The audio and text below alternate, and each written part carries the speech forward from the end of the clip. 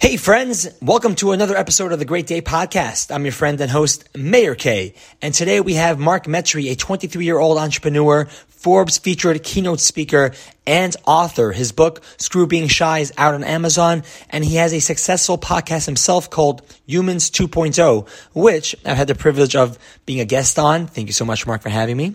In his 23 years, Mark has accomplished a whole lot. He has an intellectual and emotional intelligence way beyond his years, and there's much to learn from our conversation. So, I hope you enjoy this conversation with Mark Metry.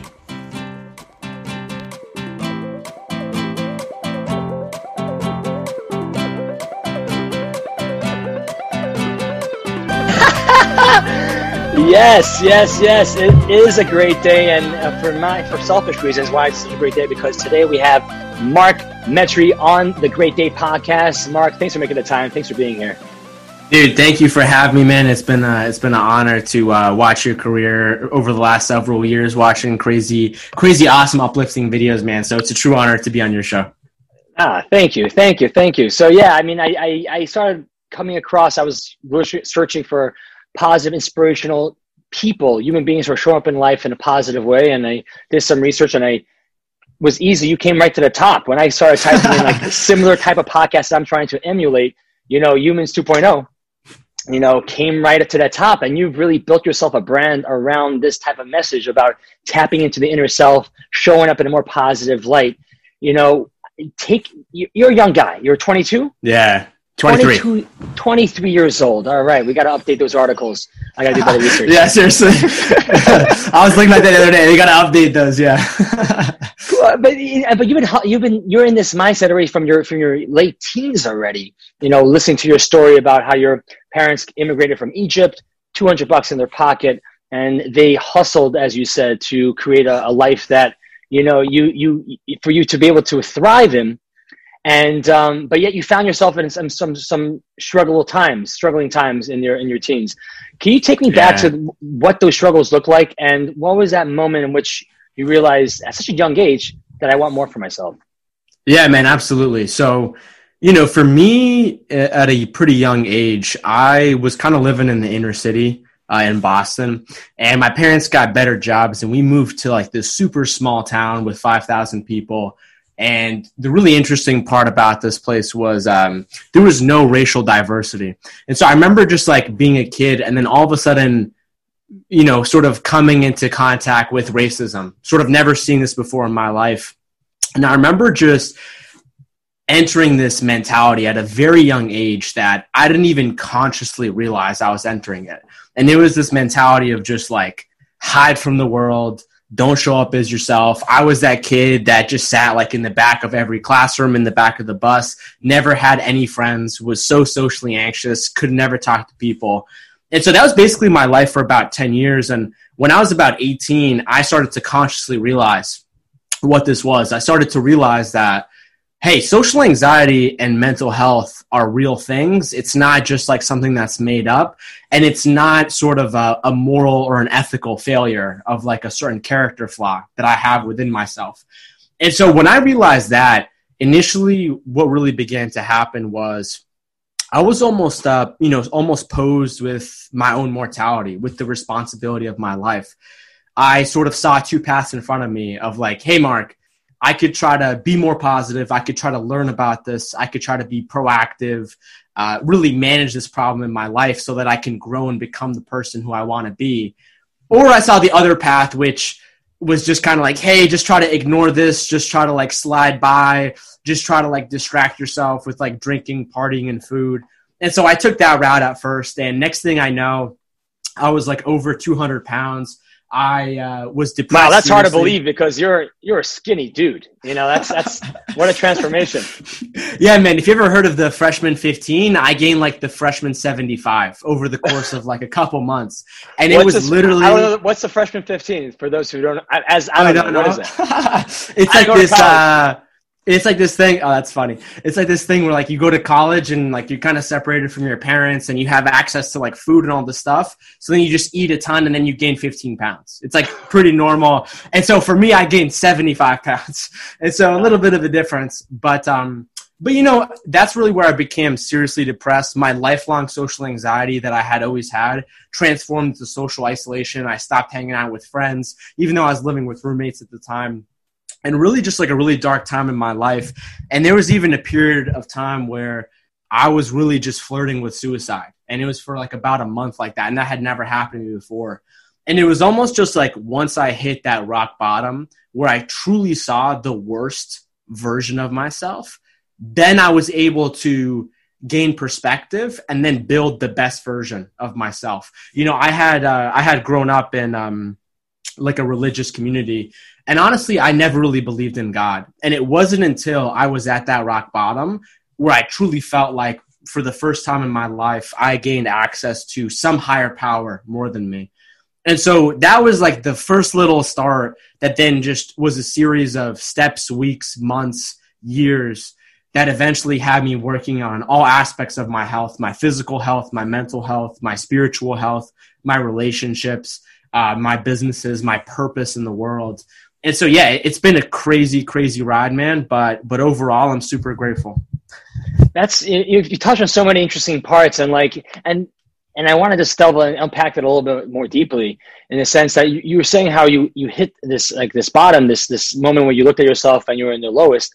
We find ourselves I know I myself have been in places where I had to look myself in the mirror and get honest with myself. But there's an idea of which you see yourself in the mirror. And sometimes when you see that pain and you see that, you sort of get disgusted with yourself, I usually fall back into the same patterns to numb that with the same behaviors, which I'm upset at myself. So how did you, crack that code, that behavior pattern to say, hey, you know what, this is the time in which I'm going to start changing? Yeah. So this is the biggest thing, right? And what you said, I've heard this from so many of my different friends and people that reach out to me all the time. And I think the biggest thing is just falling into a line of thinking where you think things are your fault. And what I mean by that is this, right? So I'm a big proponent of individual responsibility. I'm a big proponent of, if you want to change anything, you got to grab it. You got to take responsibility for it, because if you don't own something, then how can you change it? However, I have definitely seen in, maybe I'm just generalizing here, but I've definitely seen in my friends who are also from the Middle East, parts of Asia, have immigrant parents, where they start thinking that everything is their fault, even things that are bigger than them. And so what I mean by that is, my entire life, I sort of kind of knew I had anxiety, but what stopped me from working on it was I would look at myself in the mirror and I would say, wow, Mark, you have anxiety, you suck, you have no friends. I guess this is just the way that God created me. Or I guess that this is just the way that my life is always going to be. And the biggest thing is just realizing for me, a little bit of, learning a little bit about the science, because I think one of the good things about science is that it makes things objective. And so you can be going and you can say, oh, I have all this anxiety, I have all this stress, I have all this depression. But when you start to look at it from a biochemical perspective, you start to realize if 1 + 1 + 2 is equal to 4, then this is what my life is going to be. And so for me, when I really began to look at the science and began to realize that anxiety was a real thing, and it doesn't mean that you're not a man, or it doesn't mean you need to toughen up, or it doesn't mean that. Were you told that growing up? Oh, yeah. Yeah. I mean, the craziest part about it is when I was growing up, I don't think I ever heard the words mental health, anxiety, or depression. It was just toughen up, or oh, why aren't you like everybody else? And so when you're thinking like that and you go to change, there's no way that you're possibly going to change. It's only until you can drop that level of shame, because this is the big thing, Mayor, that I learned. When you have that level of shame, you can't actually forgive yourself. You can't accept who you are. And if you don't accept who you are, then you can never forgive yourself for any of the mistakes in your past, for what you've done that give you shame. And if you can't forgive yourself, there's no way that you can love yourself. And so that's the biggest thing that I truly learned. It's to get out of the cycle of blaming yourself. It's to get out of the cycle of saying this is just the way that I was born, or this is the way that I was created, or I guess I'm messed up. But just like realizing, hey, this is something that literally millions of people face. This is not like a moral or a character flaw. This is sort of a scientific phenomenon that happens, that you can take steps. You can add different levels and begin to tackle that in your life. And so for me, that's been like one of the biggest things that I've learned, and that stops people. And so like there's a quote that I have in my book, Screw Being Shy, where I say, the moment where I stopped looking at myself as like a terrible person, looking at my anxiety as a character flaw, and more like sort of a scientific phenomenon, that's where I began to look at myself as a science project. And when you start to look at yourself as a science project, it gets a lot easier to experiment. It gets a lot easier to change this thing over here, to change this thing over here. And so I find that through doing that, that can really help you just like, rebuild your mind if you're someone, who has sort of faced a similar path as I faced, if that makes sense. It makes total sense. It makes total sense. And obviously you're in a true example of taking those steps and to creating a new possibility, a new perspective in life for yourself. And someone who's listening right now who finds himself in that dark place, whether it's around suicide or it's whether in deep anxiety, what are some immediate steps that they can take to relieve that pain, to clear some space so they can take action and to improve their life and their mindset? Yeah, man. So on Tuesday or Monday, I'm not sure of this week, I recorded this podcast episode, and it was called Thinking of Suicide. Listen to this.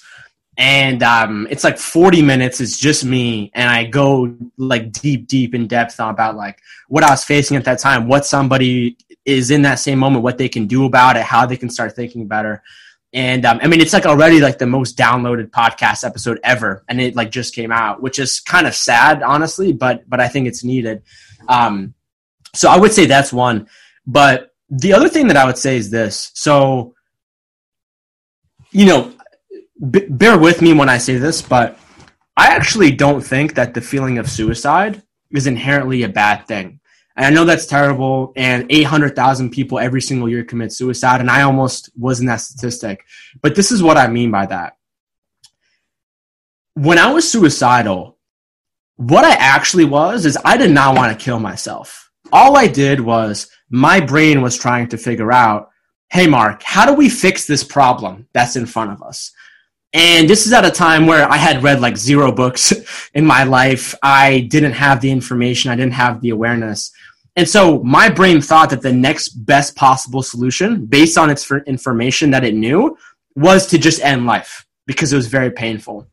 But what I realized was that inherent feeling of wanting to end it, of wanting to kill yourself, that can be redirected. That can be redirected to say, hey, I don't actually want to kill myself, but maybe I want to kill this identity that I have created that I've just been running along with my entire life. And personally for me, that's what I sort of felt like. I felt like I wasn't myself. I felt like I had built a sort of external character that just appeased everybody. And whenever I was in a social interaction, I would never be my true self. I would never actually do the things that I wanted. And so when I was on that night and my brain was kind of getting me to think this, obviously I didn't realize it right then and there, but looking back, I realized that one, the most powerful thing you can do if you're in that situation is to realize that there's nothing wrong with you and that your brain is just running off what it knows. But if you can teach yourself better coping mechanisms to, let's say, not control, but to consciously help you create the person who you want to be, rather than the default setting, the default identity that you have sort of been put here on this earth and you've just sort of picked up whatever garbage that your mind has heard, that's really one of the most powerful things. And like, for example, that's like my whole podcast. It's Humans 2.0. It's saying like, hey, we were born as human version 1.0. And there are a lot of great things that are sort of innately inside of us. But the problem is that they just get surrounded by crap from the world, things that aren't even right anymore that we're still living in, whether you're 30, 40 years old. And so that's one of them. The second thing that I would say is, this may seem a little bit too like black and white. This may seem kind of like random, but honestly, the biggest thing for mental health in general that I've learned, and through like literally talking to people who are way smarter than me on my show, from doctors to neuroscientists, it's to change your diet. Changing your diet, what you put in your mouth, is the biggest thing that will signify if you're more prone to have mental health issues. It will accelerate it. And so whether you maybe have a tendency to have anxiety, you eat junk food, it's going to make it way worse. But even if you have anxiety, you eat better food, it helps you heal. There's all kinds of stuff I can talk on in the science, but one of the biggest things that I've learned is that, so one of the most empowering beliefs that I adopted was the fact that life is a series of your brain firing off different neurons, different brain cells, neurotransmitters, a feedback loop between your body and mind. And so that's like the scientific side of it. I'm a very spiritual person, but just empirically speaking, that's what life is. So like when you open your eyes and you see your vision, that is sort of like a virtual reality that your brain is creating based on its senses, based on your past, based on your trauma, based on your anxiety. And so when you actually dig deep down into the science, you find out that a key neurotransmitter that is responsible for regulating your mood, your happiness, is called serotonin.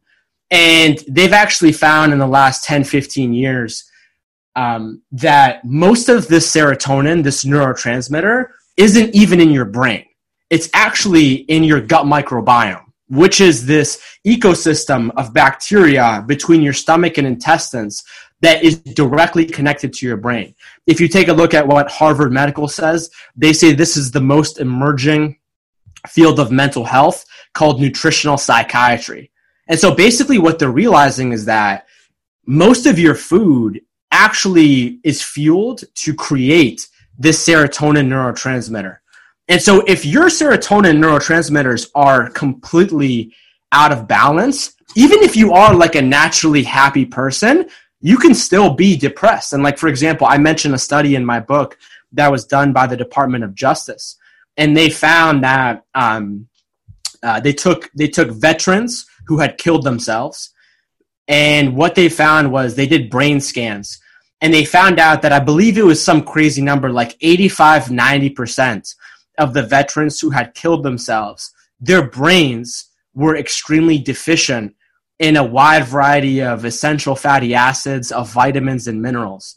And so basically what they're saying is that, a lot of people like to talk about mindset and like having positive thoughts, and that's all great.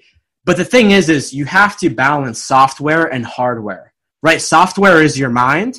Hardware is what your mind is running on, which is your physical brain. And today we live in a world 2020 where nobody cares about their brain. Everyone cares about, how big their six-pack muscles are, or how big their butt is, or whatever it is, or like if their beard is nice or if their hair.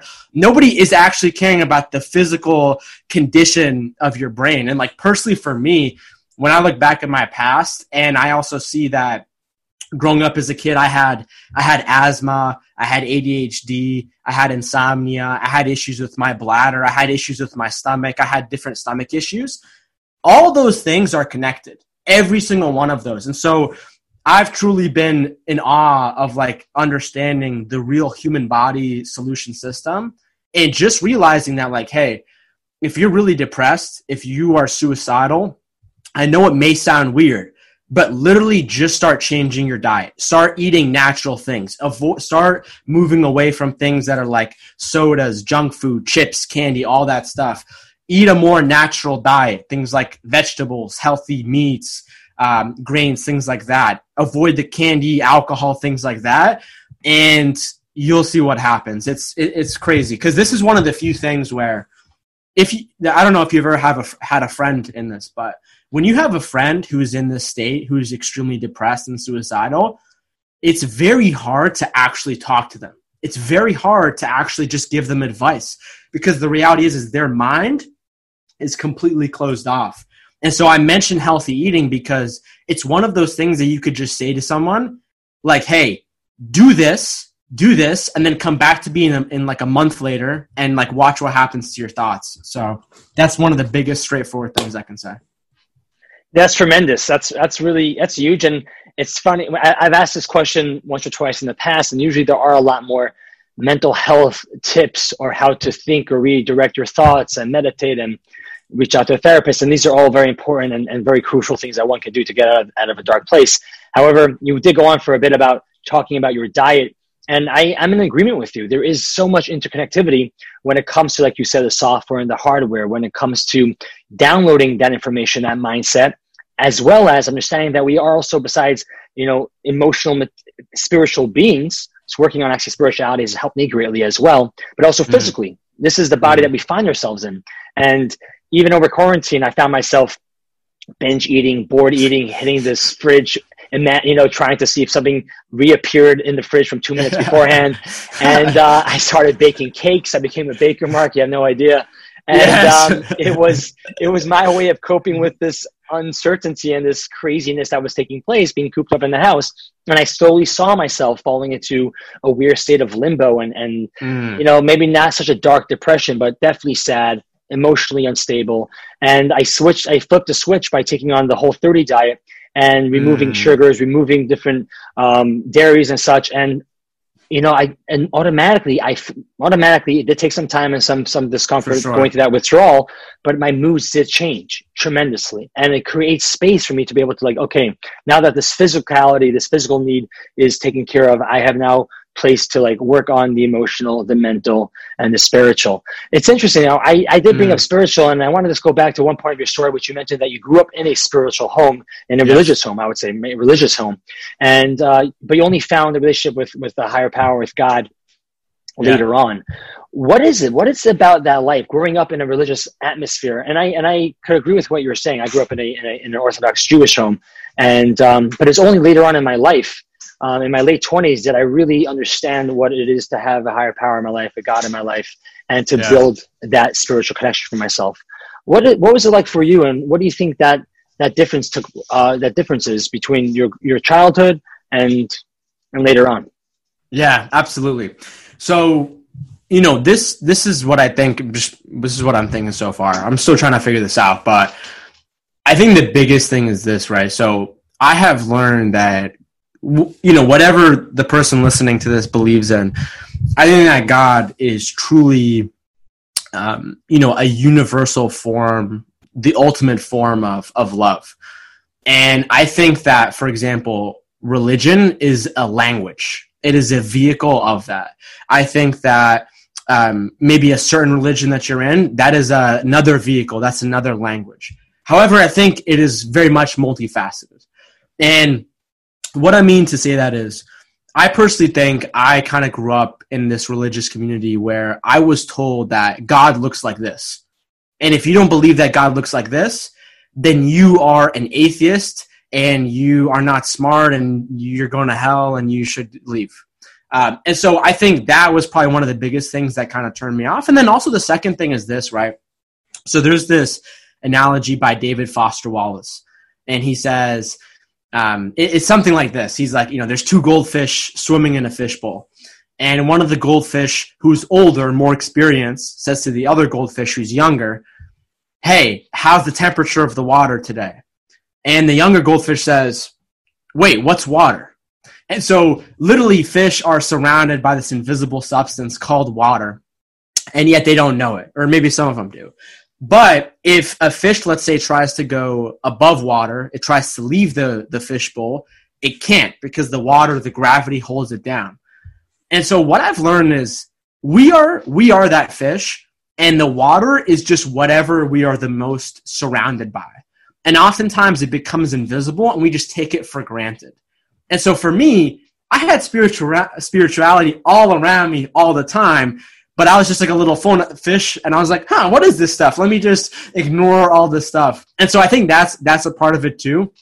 And then I think last but not least is, it's funny, right? Because when I look back at my life, I truly don't think there was a single moment where I felt like God had sort of left me. like, it's kind of weird. Now that I look back in my life, I could like literally see and feel God was there in every single one of my moments, even in the darkest of times.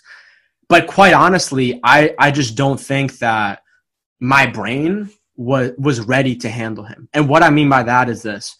So there is, I assume you've seen like sort of Maslow's hierarchy of needs. And it kind of says like, hey, if you don't have sort of safety and security and like food, then you're not going to be able to think about your self-esteem. You're not going to be able to think about positivity. If you can't think about positivity, if you can't think about, sort of bigger things in your life, then you're never going to get to a spot where you're self-actualized, where you sort of really believe in the authentic version of yourself and you're purposeful.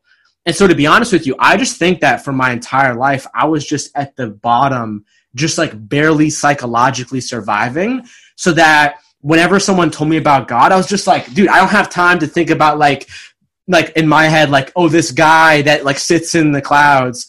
I need to like figure out how to get to like the next moment. I need to figure out how to survive for the next hour. And so I think that was sort of some of the biggest things. But I say that, I think God was with me all the time, because now I truly feel like I have such a strong connection with God. And I know that, even in the times where I feel like I'm a weak, sort of just human that's just flopping around planet Earth, and I kind of have this brain and I have this meat sack that I was just born into, and I have this crazy brain that the average person has 60,000 thoughts a day. I know that sort of God and ultimately spirituality is one of the most powerful things that I can rely on, and ultimately that's the base layer of life. Right. So there's the physical realm, which is what we all see right now. That's me and you. It's our faces. And then I think there's the mental realm, the emotional realm, and there's the spiritual realm. And I think without that foundation, none of these things truly matter or are meaningful. And so, yeah, I mean, to be honest with you, I'm trying to figure out how do you get this message to people who are not religious, or people who grew up like me who don't think it's, because I think it's extremely powerful. So, it's really interesting. Thank you for asking me that. Yeah, absolutely. I wonder if, I guess to sort of play off what you were saying, and how do you get through to people? It's interesting, because like, I wonder with you, I mean, you're part of Generation Z, and I wonder what the vibe is like when it comes to religious talk or spirituality talk, or is that one and the same? And God, people get weirded out by that kind of conversation. Yeah. And I know from my own experience that it's helped me a lot, and it's been an incredible source of comfort and love, and it's really more recent, like I mentioned, and also once I was able to change my perception of what God is to me, I want to ask you, what is the God that you believe in now different from the one you grew up in, and if yes, how so?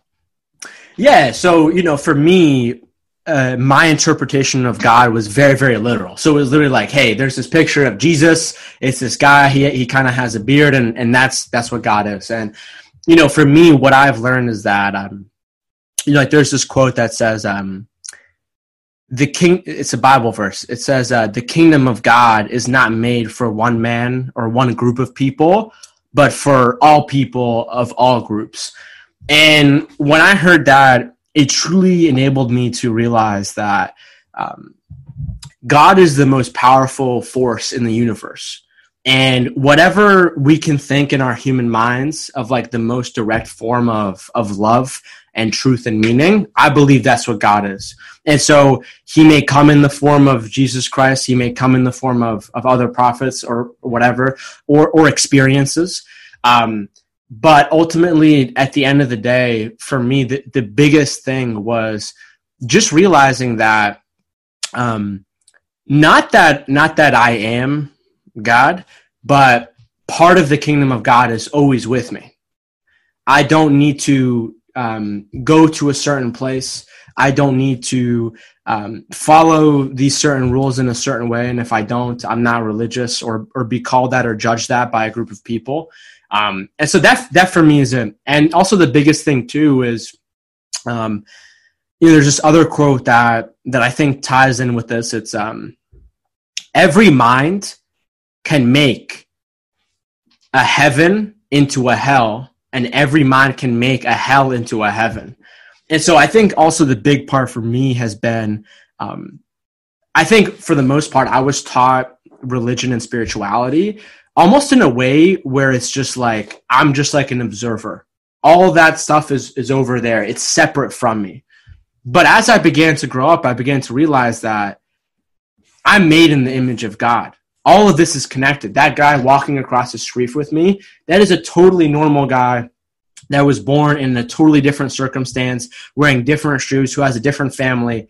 But he literally is me. We're all cut from the same sort of cloth. And so that's the way that I kind of think about it. And then also the fact that this force of God, it's what ties all of us in together. I think it's what gives us that feeling of connection. And I think that's one of the most powerful things in the world. You know, like, try to take somebody who has a ton of money, who has great health, but they can't feel connection with other people. They don't feel this sort of sense of they're connected with everything. That's very lonely. That's very isolating. And I think for me, that is like one of the most pure expressions that I can think of when I think of God, when I think of spirituality. And so, yeah, I don't know if that makes sense, but that to me is my interpretation. Tremendous. Yeah, I mean, absolutely. I'm in total agreement that within us is God. We're, there's a soul, a spirit, a fire that is all from the same source. And it's in this darkness of the world and in this creation of chaos that I think blur the lines and make us think that we're better than others, or this is the only way, or this is the way, in which it only disrupts that beautiful flow of connection and divinity that is within us. So I think it's through these kind of conversations where it's safe to talk and to say, perhaps it's this way is not the way or better. Like, there's many roads that lead between New York and California. It was one better than the other? Not necessarily. It depends what you need. You want to go there fast? Want to take a scenic route? You want to go north, south? Want to make loops? Whatever it is. But it's understanding that there are paths. There is a path, and finding your way is the right way. So I think that's it's an important message to share. And generally, as I'm like listening to you, Mark, it's constantly so inspiring because, and I don't like to stress too much when it comes on number, age, for example, whether that comes to dating, whether it comes to being inspired by somebody, but there is something about just realizing the way you're talking and presenting yourself and showing up in the world, that to have this wisdom, to have this realization, to be asking these questions, to be in the conversation at 23 years old. And this has already been starting for the past number of years now in your teens. So do you find yourself one of a kind in this Generation Z, in your age group? Do you find that there are many others? And what do you think it is that keeps you in this conversation? Yeah, so that's a great question, man. So yeah, I mean, I'm sure, like, statistically speaking, I'm sure I'm definitely an outlier. But I've met a lot of people in Gen Z, some 23, some younger than me, who are on the same path, and we're all kind of outliers. But I think ultimately everyone I've talked to who is not kind of doing something similar to me, deep down they all want to. Whether it doesn't matter if you start a podcast or you do something, but you want to express yourself. You want to sort of break out from this monotony of what we've been told how we should act, how we should think, and more or less just trying to find our own truth, trying to find what love really means to us, trying to find out what it means to live in a world 2020 where we have access to exponential technology that can completely change the world. And yet most people are sort of drowning in sort of this digital vortex that I call scrolling for hours on TikTok, not living their own lives. And so I think that's part of it. And what has made me kind of still be in this, honestly, man, I think this is it. I don't try to be like some like expert. I don't try to be like some perfect, like, podcast host and like this crazy personality. Like I'm just myself and I experiment, when I was on your show, I talked to you about music. That's something I'm starting to dig into. And I'm just honest, like, for example, like yesterday, personally for me, was not a great day. all things considered. And, I'm just honest about it. I reflect about it. I go down into the cave that's really deep and dark, and sometimes I spend some time in there, but then I go up and I'm like, hey guys, what's up? I'm a totally normal guy. This is what I messed up on. This is what I suck at. This is what I've learned. And I'm constantly in this process of constantly trying to grow myself, constantly trying to shed the layers of my ego, constantly trying to just focus on the important things. And I mess up so often. And so I think people just see that and they're like, oh, this is some guy who's going through the same journey as me. He's not like posting all like these quotes on Instagram that are like, just be awesome and start like a $10 million business, bro, and be fearless and kill people. Like, nah, I'm just like, I'm out here just living my life. I share my thoughts, positive, negative. And I think when people look at that, it's refreshing. And so that's it, man. And like the biggest thing is like, I have a lot of friends who are way more famous than me. I have a past before that made me not famous, but that gave me a little bit of credibility. I remember when I was 15, 16, I like started this top video game community, made me like 6 figures. And so I've seen the traps. TPMC. Yeah. I've seen the traps of fame and money and the ego, and it always tries to sneak up on you. But that's something I'm always paying attention for. I don't want to create some like false image of myself. I don't want to create some facade and then be alienated and then feel like I can't post on social media because I'm not myself. And so that's been one of the biggest things. And so, yeah, sometimes it's heavy. Sometimes it's not the best. I'm sure sometimes I could like maybe do a better job, but I think that's the biggest thing is I'm just doing this stuff, man. And honestly, whether social media or whether my podcast was here or not, I'd still be doing the same stuff. Yeah, that's huge, man. Thank you so much for sharing that vulnerability. And I could totally understand sometimes when you've tasted, the fame or success and the material aspect of things, and then it's not longer there. You feel this void. Before you're all fine and great. I remember the first time I hit 1,000 likes or 10,000, 1,000,000 likes, but how exciting it was. But then if it didn't reach that bar again for the second time or the third time, it was like, oh my God, where's that thing? This non-existing thing that I didn't need 2 weeks ago. Now I need it. And this game starts playing in your mind, and these facades and the ego comes involved. And you get and I started to identify with that as who I am. And it took some time learning, experiencing to realize that that's not okay, and to grow from that. And through that experience, it makes me a more rounded, grounded type of person, and to realize what is important in life, impact over numbers, and building like a community of like-minded individuals that want to, create a world in which it's brighter and positive and optimistic, and have real meaningful type of conversations to step into that conversation. So I totally agree with you, Mark, and it's quite incredible to be able to realize that and to keep on keeping on.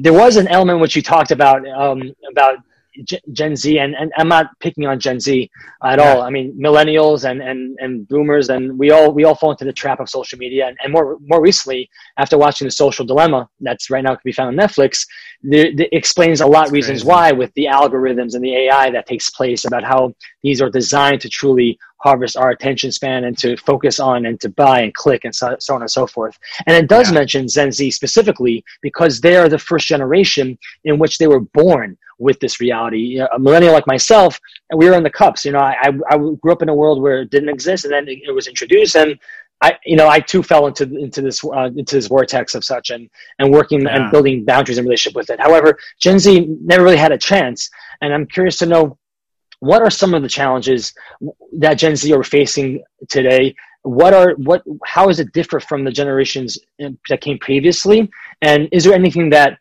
the generations like myself and older can do to help, to assist, and how can we listen to be more helpful to the generation of Z? Yeah, man, this is a great question. So, there's this great quote by Viktor Frankl, and I'm paraphrasing, but he says, if a man or woman is not connected with their meaning, with their purpose in life, they are going to spend every single second trying to escape into pleasure. And so I think, honestly, what I have seen is Gen Z, this growing population of people who have just sort of got here, are in this really weird time where all of a sudden we went from a place where, all the generations before us that grew up, it was just like you believed what your parents told you. You went to whatever, church or temple that you were told to. Your friends were sort of all the similar thing. You were told that, hey, there was this path or this path. And I think the reality is that technology has enabled us to see how other people live their lives. And when we see how other people live their lives, all of a sudden we realize, oh, wait, no, there's actually 10,000 different ways that you can live your life. But my parents didn't tell me this. My school didn't tell me this. My religion didn't tell me this. And so I think, honestly, you get a lot of people in Gen Z who are not revolting, but are trying to find their own path because the societies before us, the generations before us, didn't take that into a factor. It was just like, hey, you're going to do what we're told and you're going to do this.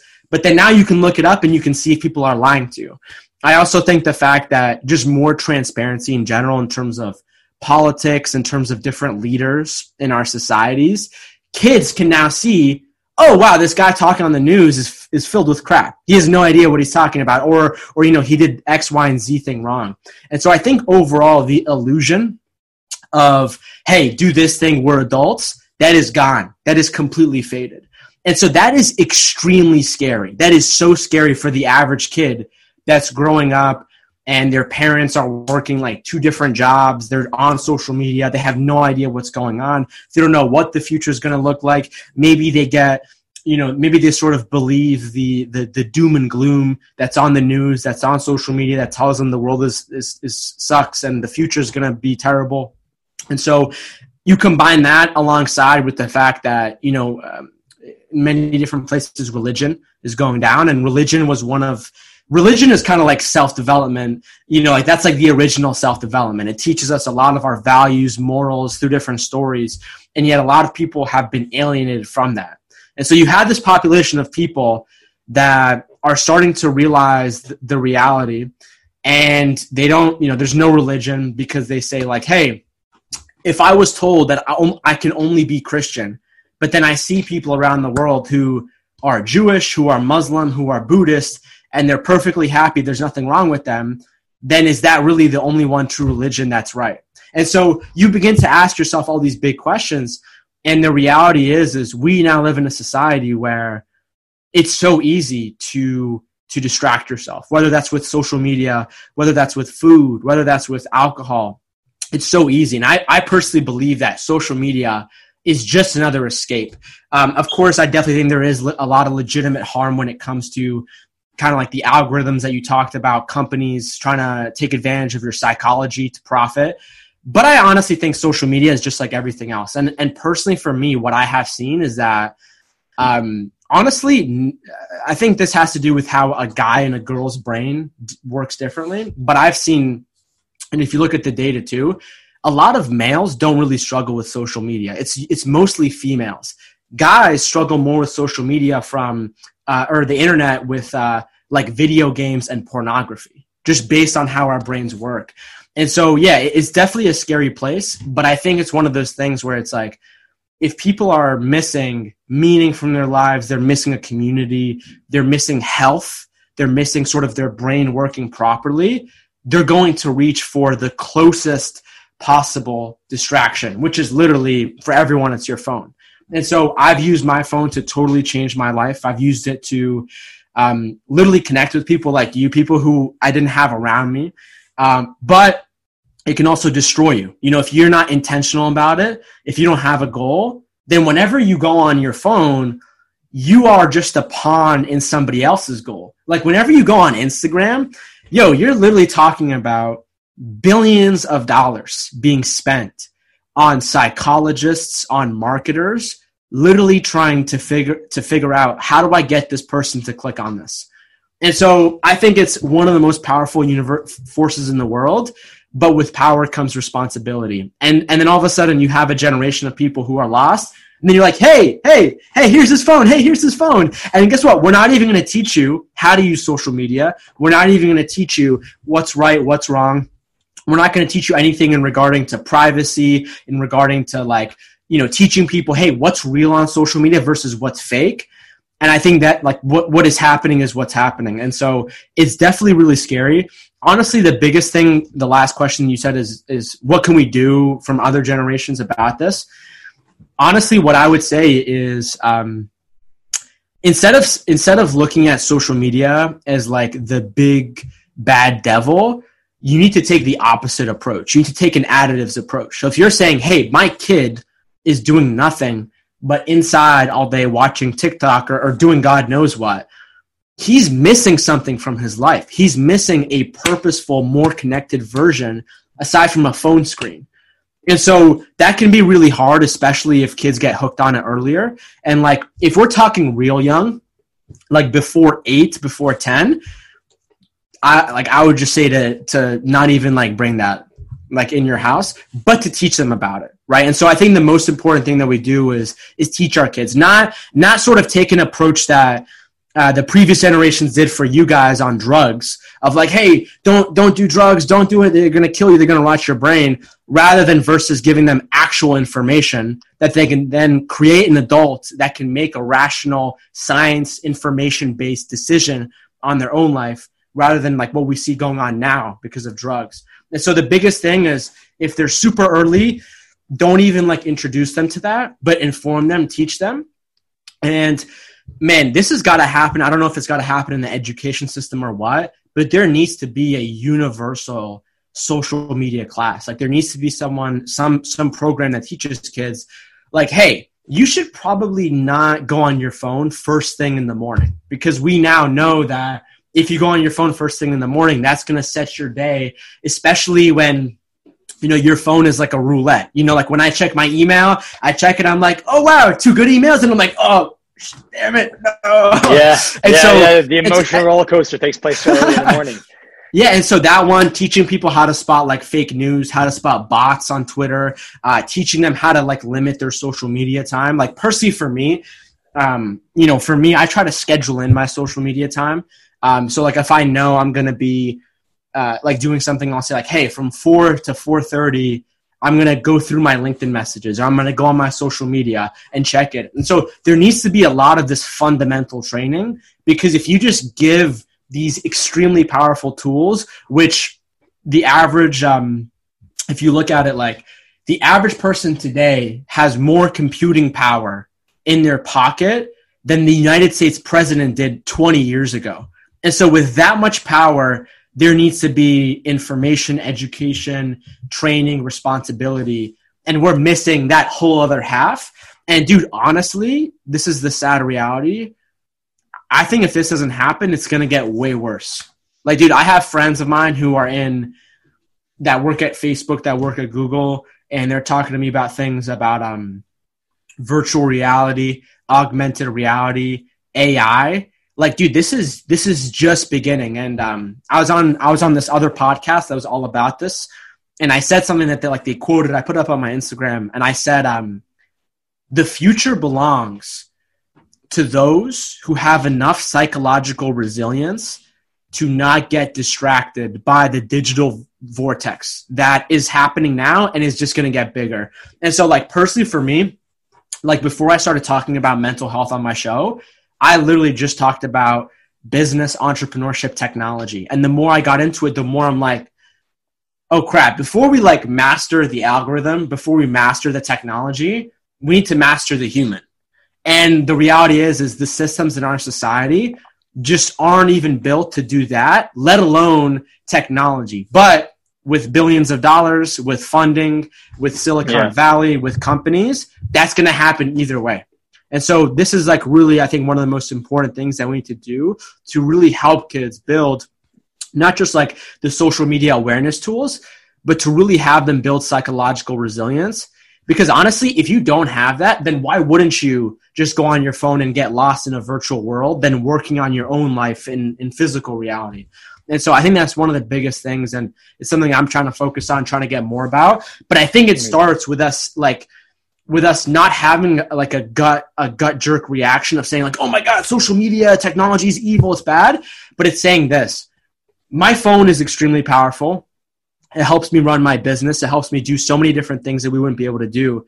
If I am going to respect something to use it accordingly, I have to actually love it. And so for me, I'm like trying to write an article about this. I'll send it to you later, but sure, I'm trying to say, like, I love my phone. I think we need to take like a self-love approach, but with our phones, because it's only until you truly love your phone and you respect it for how much power it is, then you're like, okay, I need to be responsible. I need to set up the proper boundaries so that I use my phone and my phone doesn't use me. And so that's like one of the biggest things that I can say for a lot of us, not just people in our generation or my generation. Yeah. Mark, thank you. Thank you. I think that's great. Yeah, I think you nailed on some really important topics and a lot of truth there. Like it is ultimately a tool, and it's really working on the self-discipline, setting up those boundaries, realizing that this is not going to slow down. This is not going to change. And to be really honest with yourself, right? Like, how do you know if you're somewhat addicted to the phone / social media? Spend time away from it and see how you feel about that. Just take a moment to realize how that feels. Are you getting a little anxiety? Or your mind, you're tripping out of it?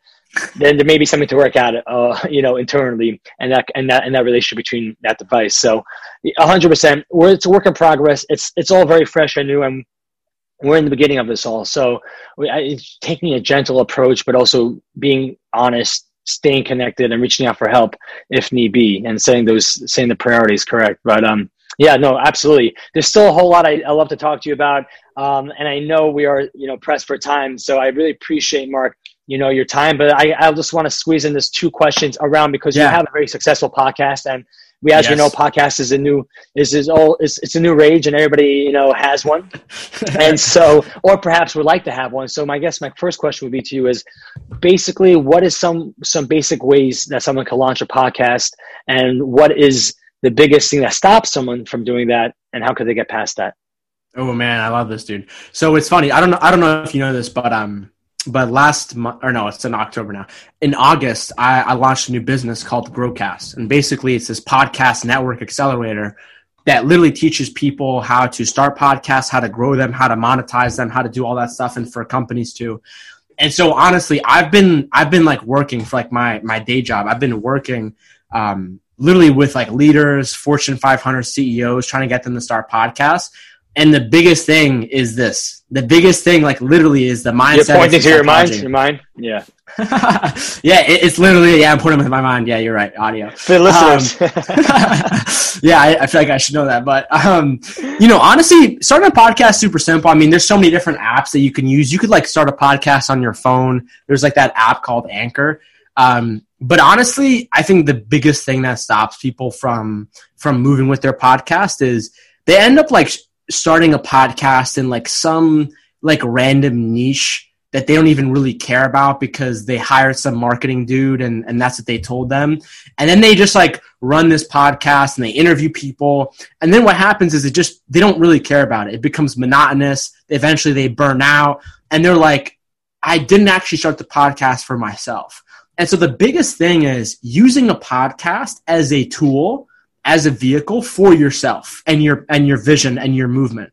And so, for example, when I was first learning how to like meditate, I was literally like, okay, who are the top 10, 15 world experts on meditation? Let me use my podcast to talk to them and then learn from myself. Hey, I want to learn about nutrition. Who are the top 10 people that I should be talking to? Let me use them on my podcast. Like I told you, I've been dabbling in music. So then all of a sudden I started to get on these different music producers and these different people in music to like talk about different things. I was into like sports and kind of like the sports industry. And I started to get on different like former NBA players, NFL players, and talk about like mental health, talk about how do you deal with success? How do you deal with pressure? And so for me, I'm using my podcast as a super selfish tool to just like learn. And so like, for example, when I invited you to come on my podcast, one of the biggest things was like, dude, I'm freaking out about releasing this music thing. How do I let me talk to this creator who's got so much experience. Let me see how he's thinking about it. And so I think that's the biggest thing. I hope it was helpful. How about what? I said, I hope it was helpful. Yeah, it was super helpful, man. And I got a lot of feedback from other people.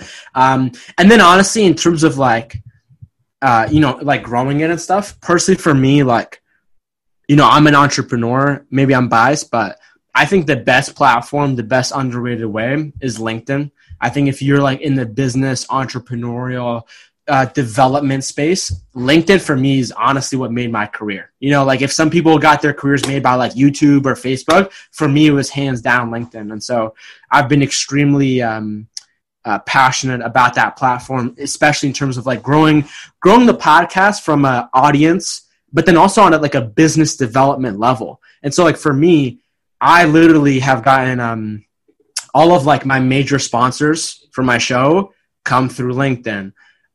Any like and is that because they're seeing you post, or are you reaching out to them via LinkedIn and that starts a conversation?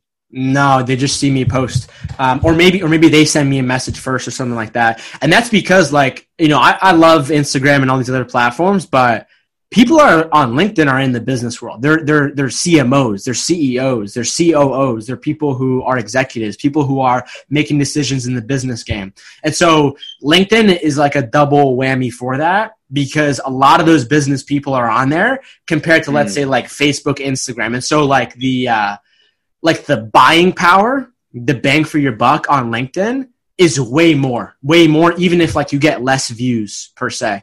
And so, yeah, LinkedIn has been hands down at a business and then also at like a personal audience level has been like my boat, my vehicle. That's amazing. Thanks for sharing that, Mark. 2 more questions for you. One is, where do you see the podcast world going in the next 2 to 5 years? Yeah, man, this is super interesting. I think it's going to go and change and be much more interactive. And so what I mean by that is that, there's all these podcasts like mine, for example, that are just interviews, right? You just get someone on, you talk to them. That's cool and everything for information, but I don't think that is the only way to do a podcast. And so, for example, like mixing up different mediums. So, like for me, I didn't do a song, but I released like a musical poem, and I put that on my podcast. I did this thing where I got someone on my show and I coached them live on like, hey, this is the process, how to do it. There are other podcasts that, go through someone's story, and it's kind of like more of like a documentary where it's like you sit down with someone and then you guys are like in an interview for like 5 minutes, and then it switches and it's musical, and it's like, when Mir was growing up in New York City or whatever. This is what happened. Yeah, sure. Like Guy Raz does a bit of that. In a sense, of like how he'll throw in some music break, do a little, with how it's made. Ooh. Yeah. That I think doing it live is a massive, massive one. Obviously, because of COVID, that like put a hole in that. But like going on, like before this whole thing happened, I was supposed to go on tour with my podcast and like do all these interviews across the country live, which had to be put a hole in. And so I think doing things like that, trying to find ways to make it interactive, involve your listeners, I think that's what it is. And honestly, there's no rules. There's no right or wrong. And so this is like a medium that's going to get so creative over like these next couple years, especially as there are more and more podcasters, more competition. But there is also a lot of power in feeling that hunger and feeling sort of, that foolishness, because that can help you start a lot of great things, Yeah, absolutely, Mark. Mark, all right, you laid down a whole bunch of wisdom. You have so much going on besides your podcast, but do share with the listeners where can they hear your podcast, where can they find your book, and where can they find more about you? Yeah, so if you guys go to my website, markmetry.com, just my first and last name, that's like a great place for my podcast, my book links. Add me on LinkedIn, follow me on Instagram, shoot me a message that you came from this. And Mir K, thank you so much for having me, and have a great day. Have a great day, Mark. Thank you so much. Stay blessed and continue success in all your endeavors. You too, brother. Thank you so much for having me on. This is one for the books. Thank you for listening to this Great Day Podcast episode. It really means a lot to me that you make the time to listen, to support this podcast. If you haven't yet, please subscribe, comment, and rate the podcast. It goes a long way. And if you've gotten any value out of this podcast, share it with friends or family. And remind yourself, put it in your calendar. Every Monday, a new episode is released. I have a fantastic lineup of incredible humans, from authors to musicians to inspirational thought leaders. All of them are on this podcast, and I will be planning to release them every Monday on the Monday. No better way to kick off the week by listening to the Great Day Podcast. And until then, I want to wish you a great day ahead.